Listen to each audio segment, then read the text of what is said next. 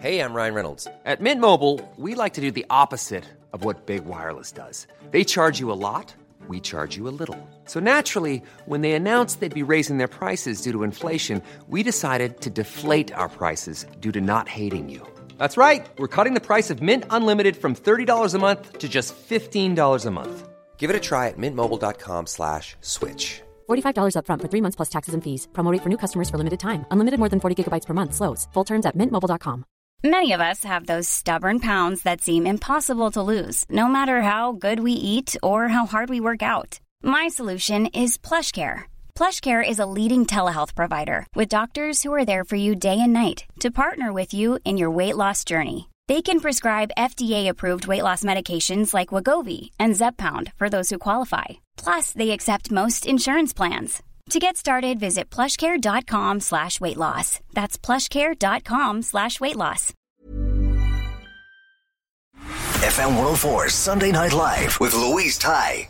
FM 104 is Sunday Night Live. Daniel Bloom is a multi-instrumentalist, vocalist and producer who has worked with Cheat Codes and TCTS. And we've asked him to tell us about the first gig he ever went to. So where did it all begin? Mine was a bit interesting. I'm going to choose something a bit different. I had quite a pivotal moment when I was pretty young. So when I was from 6 months, my mom started taking me to mother-child music classes in a music school where kind of, all the moms would sit in a circle and the children would be on their laps and there'd be like shakers and tin whistles and mini drums and all that kind of thing. So we did that every week for the first few years of my life. And then when I was, I'm going to say 3 or 4, there was a concert hosted, a concert hosted by the music school in a big church in Dublin. And one senior student from each instrument group performed in the concert. So basically we had a full length concert of every instrument from the orchestra, which was so cool. As a little kid, I was just sat there gobsmacked. I didn't know what I was listening to. It was all these different instruments and it was so inspiring. And then at the end of it, we were all handed a piece of paper, which was really cool because I often hear that lots of kids who started music, they started because either their mom or dad was I want you to learn the piano or something like that, or the violin. But this was very much I went to that concert, saw all of the people play, and then I was handed a piece of paper which was each instrument written down and then a box next to it, and I was literally just told, tick the box if the one you like the most. Ooh. And I remember it wasn't even to do with the instrument. I remember there was this boy who was playing the guitar, and I remember just thinking I thought he looked so cool up on the stage. So I was I want to be like him. So I was I'm going to choose the guitar, tick the box, and then the rest was history. That ended up defining the next sort of 16 years of my life. What a cool way though to be introduced to music, getting to hear all those instruments done professionally well. Yeah, it was really sick because it meant you literally just got to hear them back to back against each other and how they were, and it was purely off of instinct, which meant that when I started it I had that actual passion and want to learn the instrument, which is really cool. And I like the way that they made you choose, so then you couldn't really be well, I'm being made do this, so I don't want to do it. You chose this. Yeah. Throw it back on you. That's a very clever way to do it. And obviously the gig did then affect what you did next, because you were classically trained, weren't you, yourself? That literally defined the rest of my life until I was 18.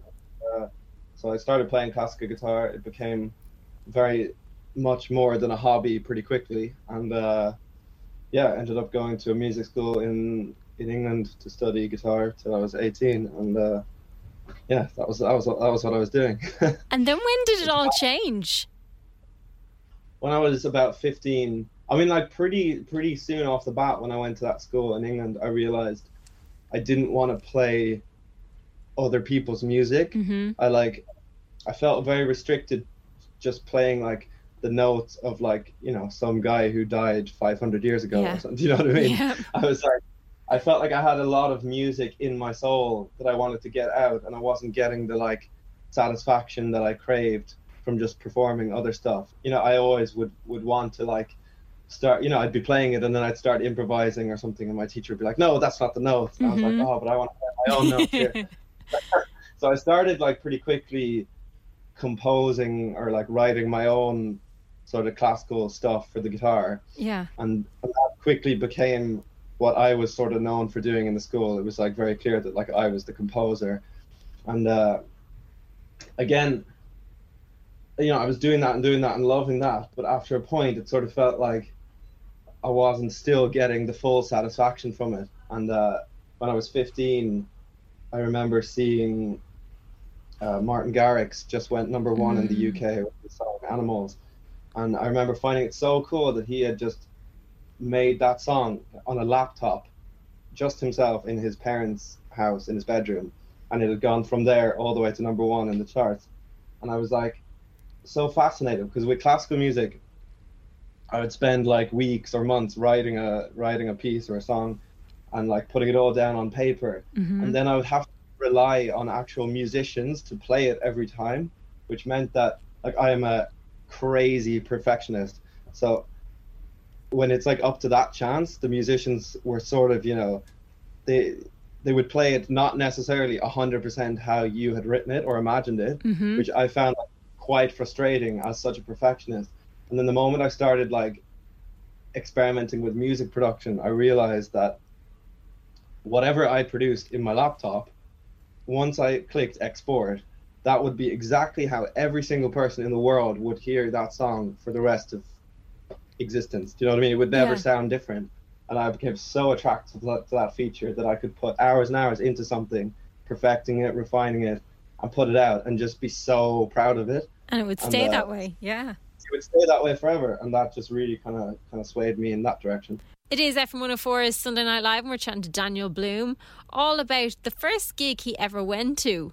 But the interesting thing is that I suppose, probably for me with an untrained ear, electronic music and classical music are similar when you hear them played live, because they're being composed in front of you by a person, just in different ways. Well, especially, so the type of classical music I fell in love with was called, it was more modern, it was called minimalist music, and it was like sort of invented in the 60s by like two of the pioneers of it were called Steve Reich and Philip Glass, and they're still alive today, and they've defined a lot of modern music. Like, so a lot of film music is sort of derived from what Philip Glass did, and a lot of electronic music is derived of what Steve Reich did, because basically the way that they composed music was like they would make essentially a loop, which is what you do when you're producing dance music, and then they would copy paste the loop and very slightly change the loop as the song goes on, and like almost to the point that the listener doesn't notice it's changing but doesn't get bored simultaneously. There's like a fine line there, and that's like super similar to the technique that you use when you're producing dance music. You have a loop and then gradually you add things on top of it, keep adding, and then start subtracting and then add again, so like all my teachers could like totally see how it ended up going down the path that I did. Yeah, it's amazing how I suppose music just overlaps eventually. There is such a lap there for sure. But you have released a new single on the side. I have. First single of the EP, I'm told.